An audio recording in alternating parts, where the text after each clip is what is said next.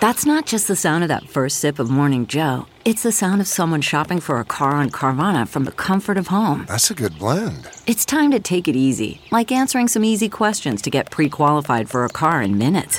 Talk about starting the morning right. Just like customizing your terms so your car fits your budget. Visit Carvana.com or download the app to experience car shopping the way it should be. Convenient, comfortable.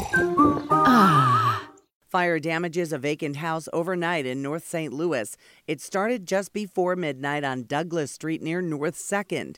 Firefighters got it out quickly and made sure it did not spread to the occupied home next door. No word on a cause.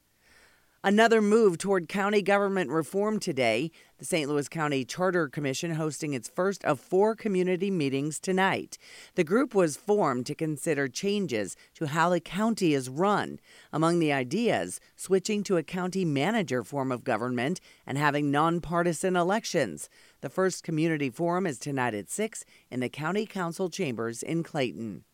The Illinois Supreme Court is hitting the road today. Instead of meeting in Springfield, they'll hear oral arguments in a couple of cases at Lewis and Clark Community College in Godfrey, Illinois. More than 900 spectators are expected to attend.